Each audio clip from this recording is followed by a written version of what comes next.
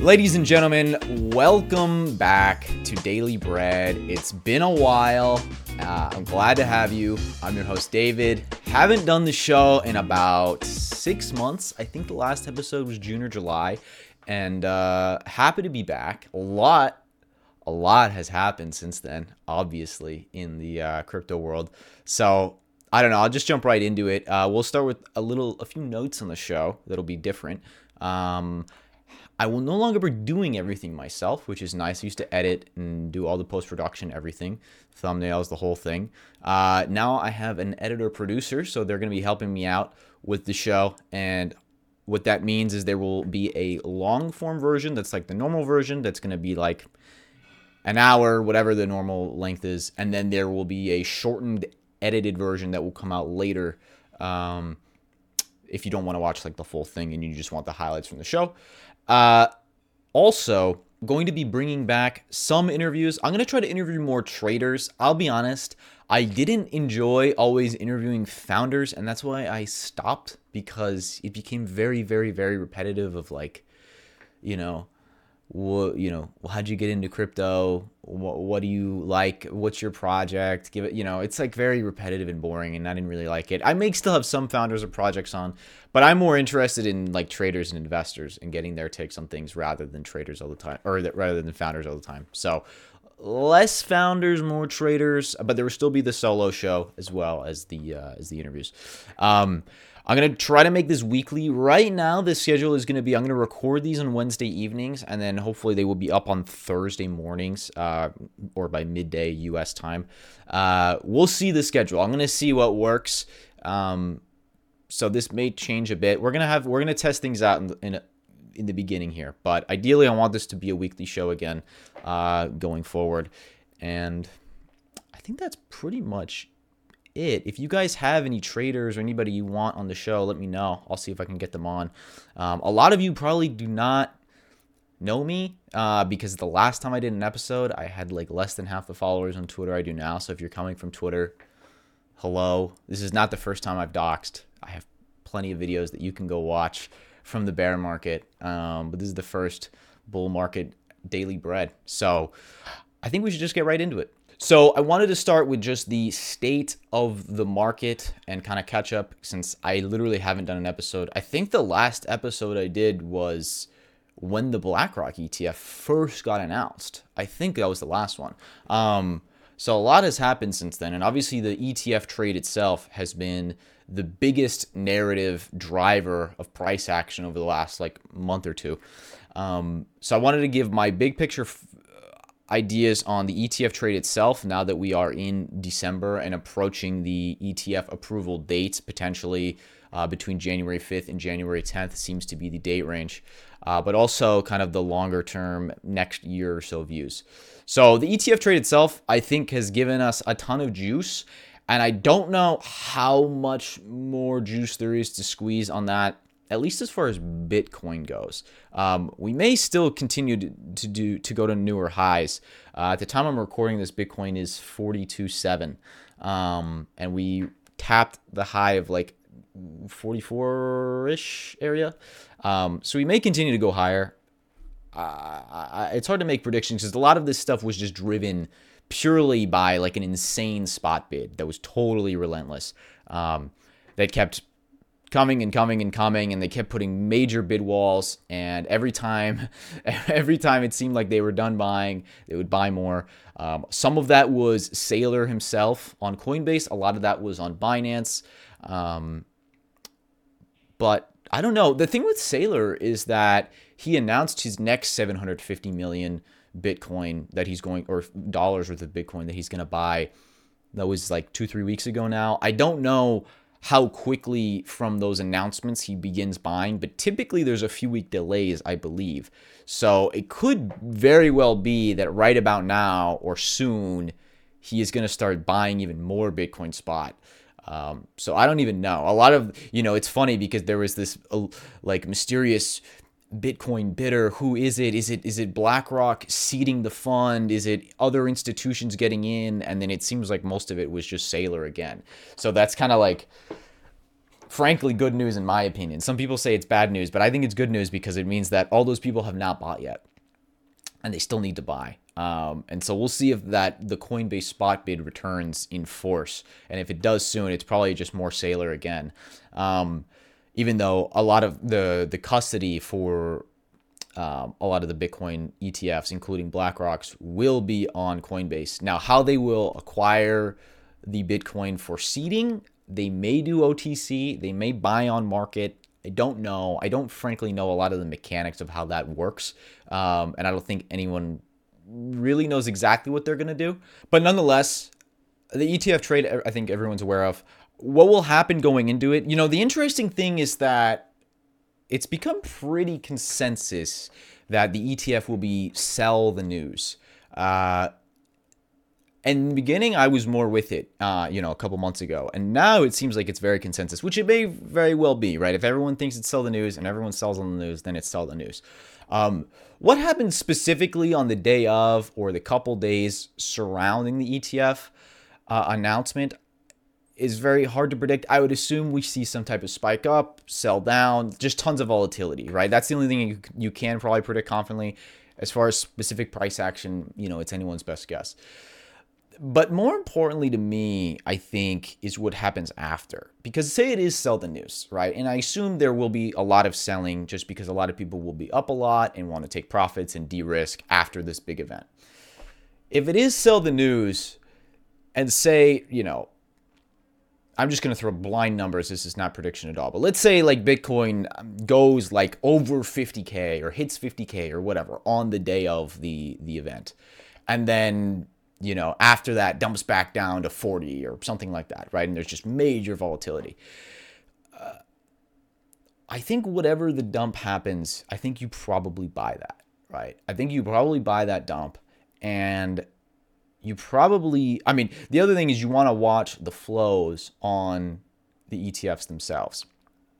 I think the tricky part here is a lot of people are going to be watching like the instant flows, the day of, the first week flows.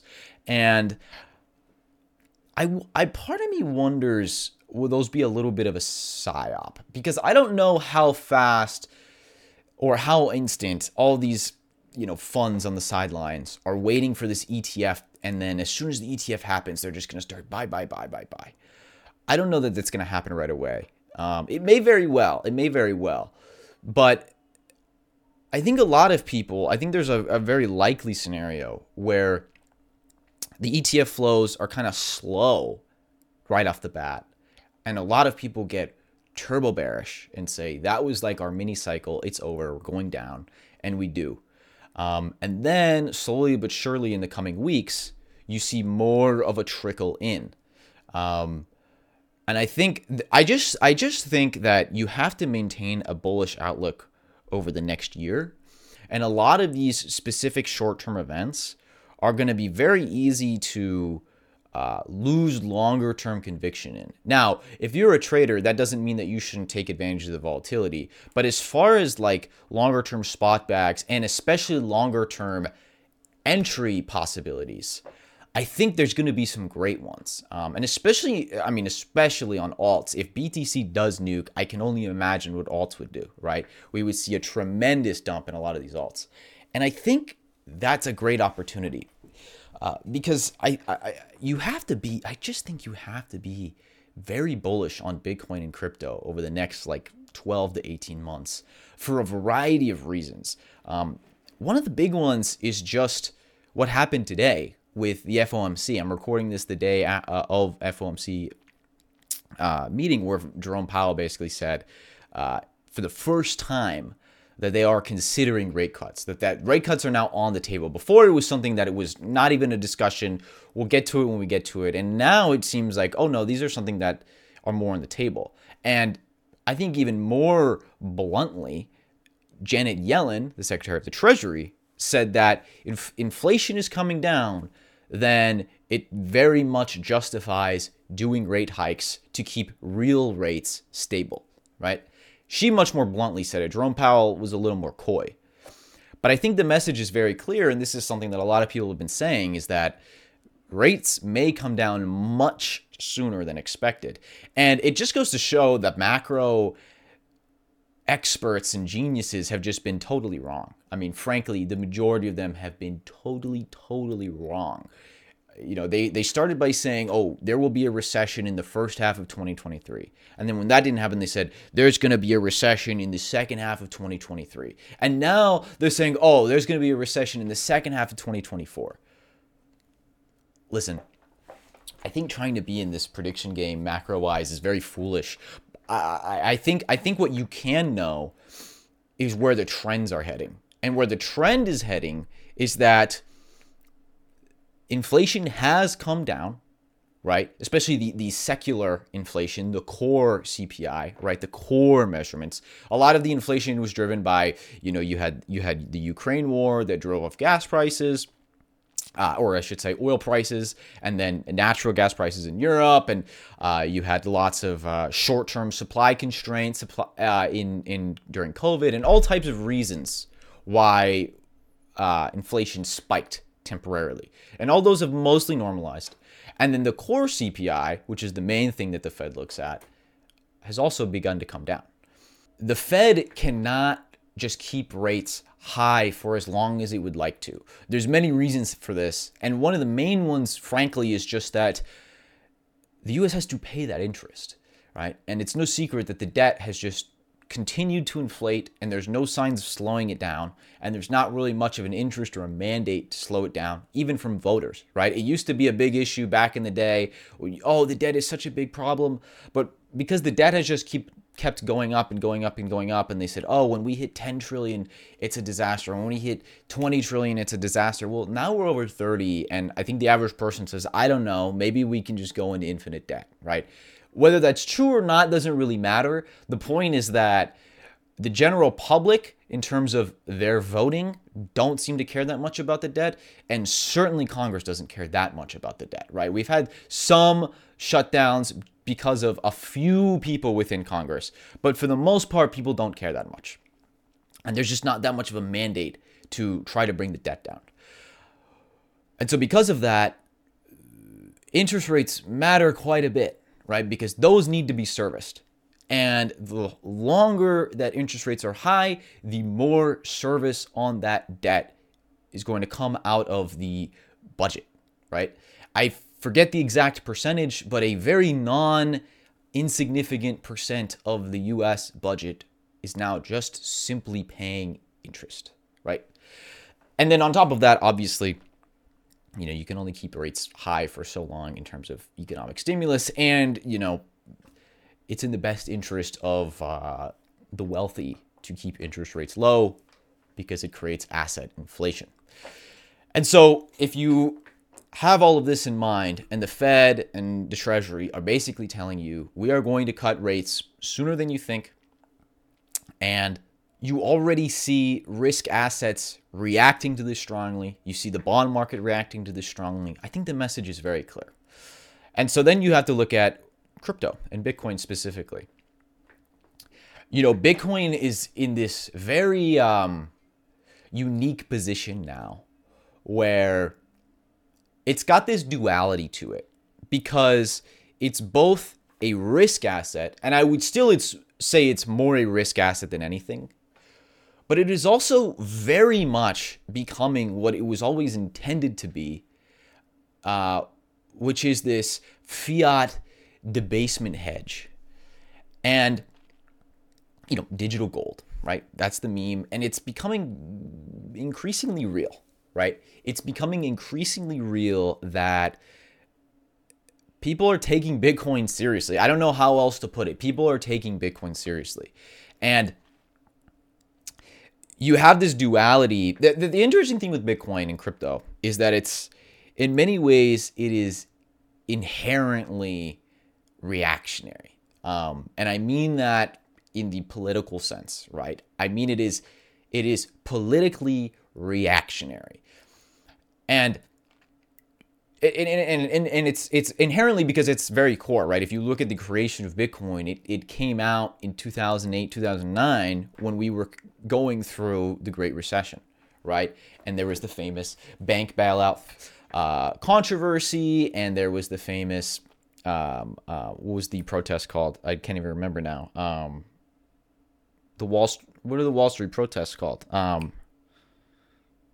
Oh my God, I can't even remember. Anyways, doesn't matter. You know what I'm talking about. Occupy Wall Street. Occupy Wall Street, right? It came out of that, right? Now, whether it had already been in the works and all that, blah, blah, blah, blah, yes. But that's when it was launched. And Satoshi specifically referenced this, and all of the white paper and all of the early Bitcoin days were all about fiat's going to shit. We need a new alternative to gold. This is better gold, right? All that. You know the spiel, and I don't need to give it to you.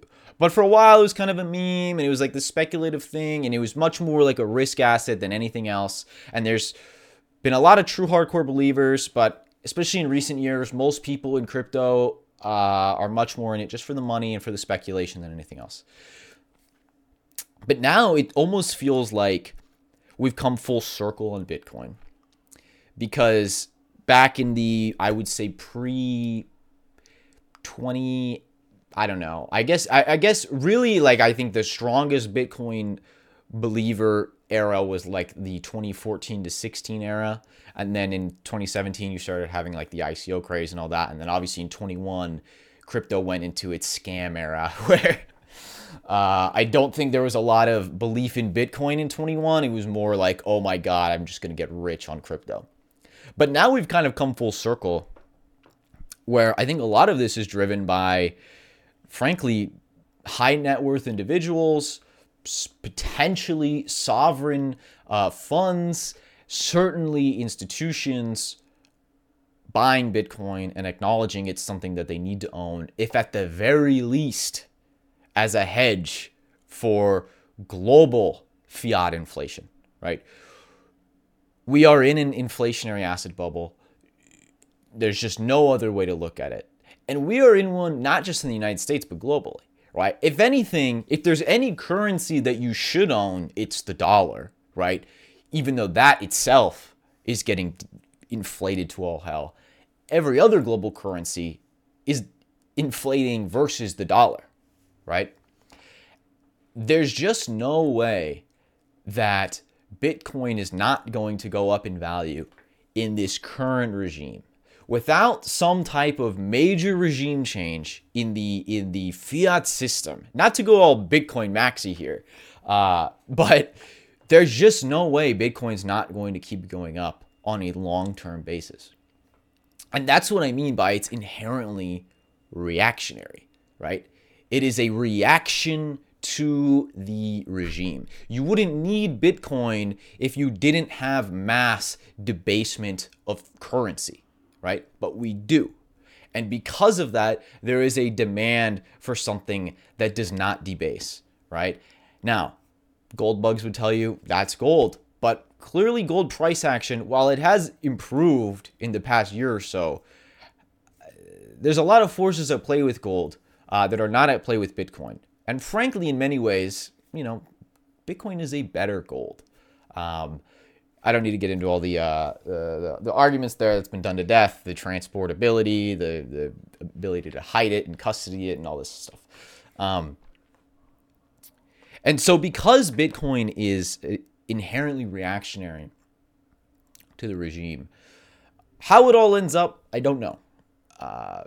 But what I can tell you is that it will keep going up over the next 2 years. That doesn't mean it won't have volatility. That doesn't mean we won't have big runs and crashes. But almost with certainty at this point, the lendiness of Bitcoin has set in. And you have to really think about it too from a perspective of a lot of people, not just in finance, but in the broader public who, how many times have they heard crypto is dead? Bitcoin is dead. Oh, is that still a thing? Oh, you're still doing that, right? I'm sure you've all heard it. At what point, how many cycles, how many times do they have to hear Bitcoin died and then, oh, you missed the generational buy opportunity and now Bitcoin's worth all this money. And, oh, look at all these people getting rich on crypto, right? How many times are these people going to see that and hear that and realize that, you know what, maybe this crypto thing isn't a fad. Maybe Bitcoin is actually legitimate. Maybe it really is here to stay. Right. And frankly, I mean, now it just becomes more obvious. I mean, we have Larry Fink going on television, right? The CEO of BlackRock will go on television and talk about Bitcoin, right? I don't know what more people want, you know? And I think one of the more fascinating things too is the resiliency of crypto, frankly, because it was just a year ago. It was November last year that FTX totally collapsed. And that was truly, I think, one of the moments where not just the broader public completely turned on crypto. Any financial, tech, whatever podcast you listen to, they were just like, crypto's totally dead. Who cares? This is over. It's a total fraud. It's a total scam. And then on top of that, just the general public. I mean, people lost a lot of money, obviously. And just the general idea of like, oh, the golden boy, Sam Bankman-Fried, FTX, the one that named FTX Arena and had Tom Brady and Steph Curry, this was all a fraud, bigger than Bernie Madoff or biggest since Bernie Madoff or whatever, right? That was like a year ago. And frankly, this year, it's been pretty good. It's been pretty active. We certainly had dead periods in the year, but I mean, you had the January out the gate rally in Q1. You had the meme coin season in April. You had the June, July, August rally with the initial, BlackRock ETF, and then now, basically since October, we've had this real, like what seems like the beginning of a new bull market in crypto that has coincided with equities, where it seems very real that people are just deploying money again.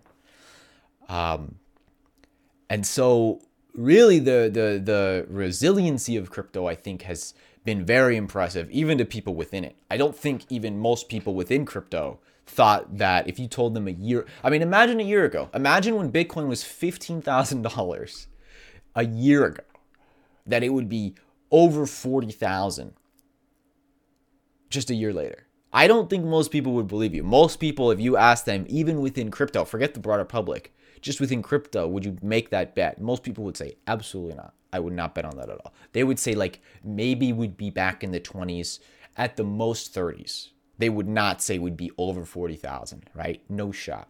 No shot. I mean, people were like, crypto's dead, come back in 2 years. I mean, I remember having these conversations where it's like, yeah, maybe we just come back in a year, after FTX collapsed.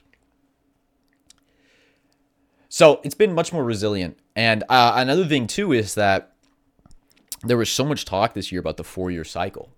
And, what's going to happen? And so many people said the 4-year cycle is not going to happen because everybody knows about it now. Everybody knows about the halving or the halvening cycle, and everybody knows all this stuff. And that's true. And a lot of people, I think, were right that the 4-year cycle is not going to happen. But they said it in the way of, it's going to take longer. It's going to take 6-7 years instead of 4 because this was so bad. Crypto's so dead. People are so uninterested. And they were probably right that the 4-year cycle is over. But instead of it being elongated, it was front run. And that's the critical mistake so many people made. In fact, it's the opposite. In fact, the 4-year cycle is being front run. Everything is being accelerated. And even equities, frankly, right? Equities really got off pretty easy. Now, I know it's been a very top-heavy rally, and I know it's been concentrated within a few stocks in general. But let's be honest. For average Joe, for most people, and frankly, many institutions, their biggest exposure is through the S&P 500 and NASDAQ, right? That is their index exposure. So for most people, it wasn't a great time, but it wasn't that bad. It wasn't that bad of a bear market. Frankly, I don't even know if you could really, I guess you could call it a bear market, but I don't know. You certainly didn't get a recession, right? You certainly didn't get the greatest recession in the history of the world. This is the new Great Depression and all of these things that people were saying. You didn't get any of that. They're still waiting for the big one. And in the meantime, while everyone's waiting for the big one, we're pretty much back at all-time highs on equities. We're just this shy, and crypto has Bitcoin's up, more than 3x off the bottom. I don't know. I don't know. I don't know when the big one's coming, but I'm not waiting for it. And again, this gets back to this inflationary asset bubble. I think that a lot of people thought that after 2021 that was the peak, that things can't get crazier than that. And it's almost like, well, maybe they can. Because like I said, so long as you live in this regime, who's going to change it? Right? Who's going to change it? And I don't even mean regime in terms of like Democrats versus Republicans. I'm not talking about that because it doesn't matter, frankly. Like next year in the election, you know, if Biden wins, you know, Democrats spend lots of money. They historically are not concerned with fiscal issues. And if Trump wins on the Republican side, I mean, Trump showed us what he's going to do, right? We already saw 4 years of Trump like being mad at Jerome Powell for not having interest rates at zero because Europe had theirs at zero, right? And not caring at all, right? Trump very much measured his performance as a president by the price of the Dow Jones, right? How many tweets about the Dow Jones did Donald Trump make? So I don't really think who's president matters in terms of the fiat regime, right? Obviously, it matters for other things, but in terms of are we going to lower interest rates and print money? I don't really think it matters who wins. And so if you acknowledge that, then why would assets come down significantly? And housing is a great example of this too. How many times over the last, I don't know, 20 years, probably longer, right? At least my lifetime, I've been hearing my whole life, especially since 2008, right? Because you actually had a housing crash. Since then, how many times have you heard, oh my gosh, houses are just getting too expensive. They're gonna come down. People can't afford them, blah, blah, blah, blah, blah. They haven't come down, right? The only thing that houses do is just kind of temporarily stop going up for a little bit, for the most part. They may come down a little bit in certain super hot markets that were like, you know, doubling in 2 years, right? And they came down a bit. But other than that, it's mostly just like my favorite chart that I like to post all the time on Twitter in terms of the up, sideways, the NEP. What is it? The NEC, the no entry chart, right? That's what I call it. The neck chart, the NEC, the no entry chart. That's basically housing prices. You know, a lot of houses that were 300,000-400,000 5 years ago are like 700,000-800,000 now, and they're not really coming down. They just temporarily stopped going up, and I don't see how that changes, frankly. Because you're not going to have some great increase in supply. That clearly hasn't happened, despite housing prices going up tremendously. There is just no mandate to increase the supply. And you're just going to continue to have a limited amount of real estate supply versus an unlimited amount of fiat supply. And it's just a simple supply and demand equation, right? And if fiat continues to be debased, then all assets are going to continue to inflate. And that includes Bitcoin, that includes real estate, that includes equities, right? And so if you want to play crypto, the simple thesis is just like for average Joe Boomer or even just average Joe Millennial or whoever, it's like, well, everything is going to go up, so you might as well bet on the fastest horse, which is going to be crypto. And it'll be more volatile, but for most people, they're better off not trading anyways. They should just buy and hold for like 5 years, right? Well, if you're going to buy and hold something for 5 years, you might as well buy and hold Bitcoin or some other crypto, right? So that's like the high level thought process behind why you should just be net bullish over the next. I'll save the next year or two because I don't want to predict beyond that because it's impossible. But I think for the next year or two, you should be net bullish, Bitcoin especially, and then because Bitcoin is going to continue to go up, crypto as a whole will follow. And so that gets back to my point in the beginning, which is whatever happens surrounding the ETF, frankly, I'm not that concerned, right? Obviously, I'm going to try to trade the volatility and make money how I can. But I think trying to overly focus, so many people are overly focused on this specific event. And obviously, it's a huge event. Don't get me wrong. But I think that my kind of contrarian opinion is Bitcoin isn't necessarily going up that much. Well, I think the initial rally, I think the call it the 26 to 36K rally, the initial huge move up was a lot of people positioning for the ETF. because that was clear that it was much more likely to be approved. But at this point, from 38K plus, I think a lot of it is just because equities have been ripping too. Like I said, equities are nearly back at all-time highs now. So it's not just crypto and Bitcoin that's going up. I think that a lot of this is just that people are realizing the asset bubble will continue, right? The show is going to go on in terms of assets going up only. The ramifications for society and all of that, that's not for today. What it means when the median home price in America is $1 million, I don't know. And if that sounds insane to you, go tell someone 30 years ago that the median home price in America would be like almost, what is it now? It's like 300,000 or something. And that's like median United States. I mean, forget it. If you live in any major metropolitan area, you're not going to get a house for less than $1 million in like 5-10 years. It's just where we're headed. So what that means for society, I don't know. What that means for Bitcoin is it's going to go up. That's what I can tell you. And just assets in general. Anything where there is a limited supply and a narrative for value around it is going to go up versus fiat, right?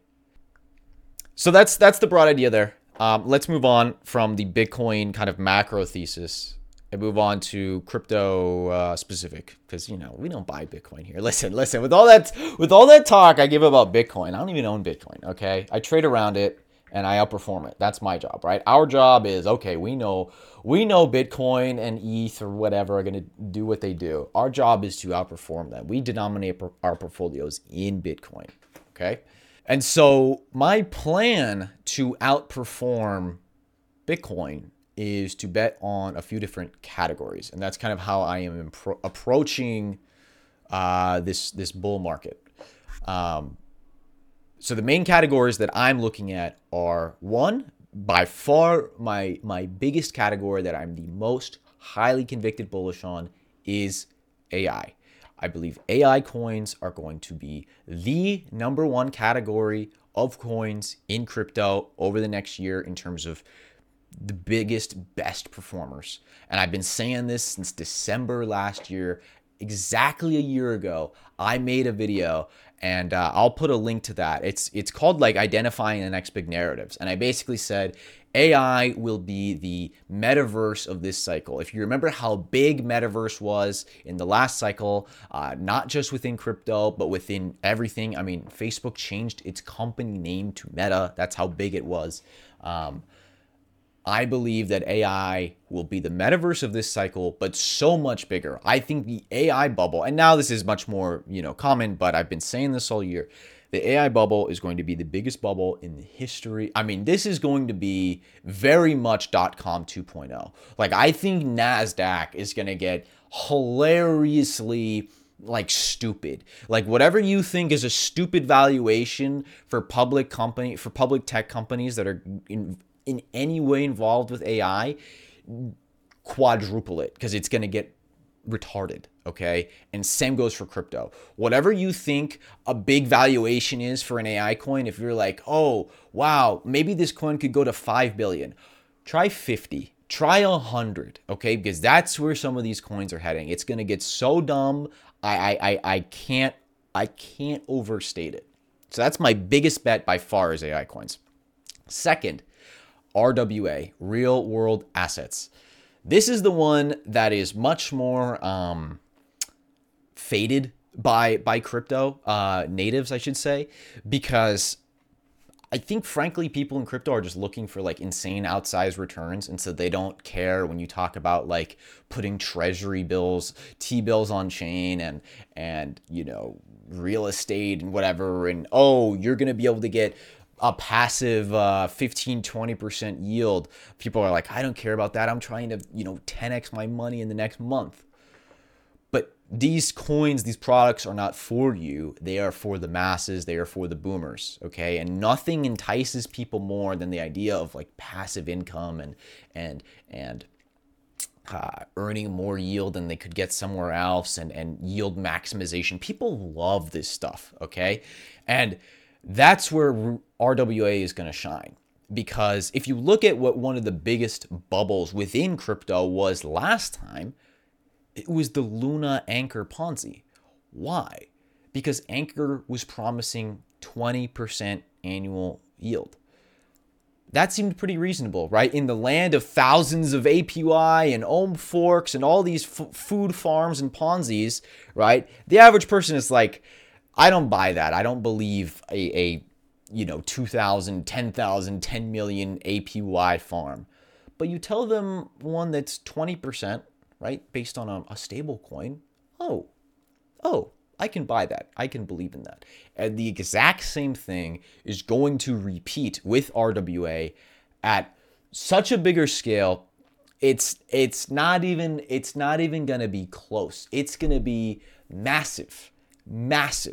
I tweeted a few months ago, and this has been the top of my mind ever since I thought of it. I just shot the tweet out. I said, I promise you, there will be $100 billion RWA anchor. Basically, there will be a Luna anchor that will go to 100. Luna went to what was the top of Luna? 50 billion or something, 60 billion. There will be $100 billion RWA coin. There will be many RWA coins. Okay. I'm telling you, this is one of my biggest convictions. I just think all this stuff is going to move on chain, and I think that the rails that have been built over the last few years and the regulatory hurdles that are being overcome are really underestimated in terms of RWA. And I love that people, especially crypto natives, totally sleep on it. And I love that people say, "Oh, I don't really buy that." Great. I love that. So that's another one. The third category that I'm very interested in, and this is one that's really started to heat up over the last month, but still very early, is Bitcoin ecosystem in general. If you think Bitcoin is going to be, this great asset that everyone's going to want to own, and it's going to be on every, financial news station for the next 2 years, Bitcoin is it's just shy of $1 trillion asset. It's like 800 something billion right now. And it's going to be $1 trillion, $2 trillion plus asset very soon. And it has no ecosystem, right? It's not like Ethereum or any of these other chains where you have the main coin and then you have this whole ecosystem of coins. There's nothing built on Bitcoin. Very much by design, right? Very much on purpose. But that's changing. And whether the maxis themselves like it or not, it's happening. And the miners are in control. And this solves a lot of the problems with Bitcoin that famously people were saying, well, what's the incentive if you keep having more and more halvings? What's the incentive for miners to keep mining this, right? It's already a business that's a bit cutthroat and a lot of them lose money and all these arguments. And now all of a sudden we've had this boon with ordinals and BRC20s that miners make a ton more money and are way more profitable mining these blocks, right? And it's contributing to the Bitcoin security. Now, a lot of Bitcoin maxis are going to not like that, but it's just true, right? Because now you have more of a security budget to pay these miners. So whether maxis like that or not, the purists, it's going to happen. It's happening, right? Builders are going to build. You can't stop the tech from being built. So the entire BRC20 category right now is literally like $1 billion combined, all the coins. I think that alone, we're talking about the biggest asset in crypto having no ecosystem, okay? I think this one category alone would be at minimum worth $100 billion. I think the whole category is going to 100x probably in the next year, right? Because think about it. How many Bitcoin is going to be the hottest, most talked about asset, right? In this inflationary asset bubble. And you're going to have tons of funds and VCs and all these people who are going to want to get exposure, but they can't buy Bitcoin, right? If you're a crypto VC or some type of discretionary fund, you're supposed to outperform Bitcoin. Well, what's one of the easiest, most obvious theses that you could provide them? Well, Bitcoin is already worth over $1 trillion. But the ecosystem is worth nothing. It's worth literally 1 billion combined, all of the coins combined right now. And they're building all of the building blocks, the foundation that Ethereum and other chains already have. There's no decentralized exchanges there's no Uniswap, right? On Bitcoin. There's just beginning to be some very rudimentary marketplaces. There's no borrow land. There's nothing. There's not even the DeFi building blocks, let alone the more advanced applications that can be built in the future. And you can go to all of these investors, all of these funds, and this is like one of the most brain dead theses ever. And it's, hey, this is going to be the biggest asset in crypto. It already is the biggest asset in crypto, and it's only going to get bigger, and it's going to be on everyone's mind in the next year. Both funds, the public, people are going to start talking about how much of their portfolio should be allocated in Bitcoin, all of that, right? Bet on the ecosystem that's new and thriving. This is like betting on what's the total. I mean, Uniswap alone, Uniswap by itself went to $25 billion in the last cycle, right? Just by itself, just one coin went to $25 billion. The entire Bitcoin ecosystem is $1 billion right now. I think that 100x is easily, I think it's one of the most easy things to pitch. The coin I'll just say the coin I like most is Track. I'm going to get it. I don't want to talk specific coins in this episode. I'll just, shoot off the ones I like. On RWA, I like Canto a lot. There's some other stuff I like. I'm not a big Maker fan for various reasons. I'll get into that. I'm going to do a whole separate episode on like specific coins. And then AI coins. Olas and Tau are the two ones that I like a lot. I like some of the infra plays. There's some coins that haven't come out yet that I'll talk about in the future that I like a lot for AI. But anyways, those are the coins I like. So those are like the broader categories that I like a lot. And then you'll also have other categories that I think are interesting. I'm less interested in them in terms of like if I had to make my top 3, it would be AI, RWA, and Bitcoin ecosystem. In terms of the risk reward there, I think GameFi will still have plenty of activity. I think there's going to be tons of GameFi scams and all that stuff, and that'll be fine.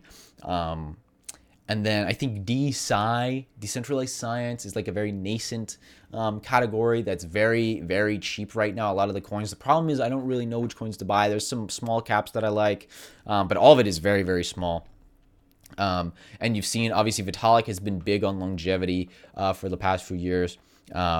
Same with Brian Armstrong. He's big on the idea of decentralized science.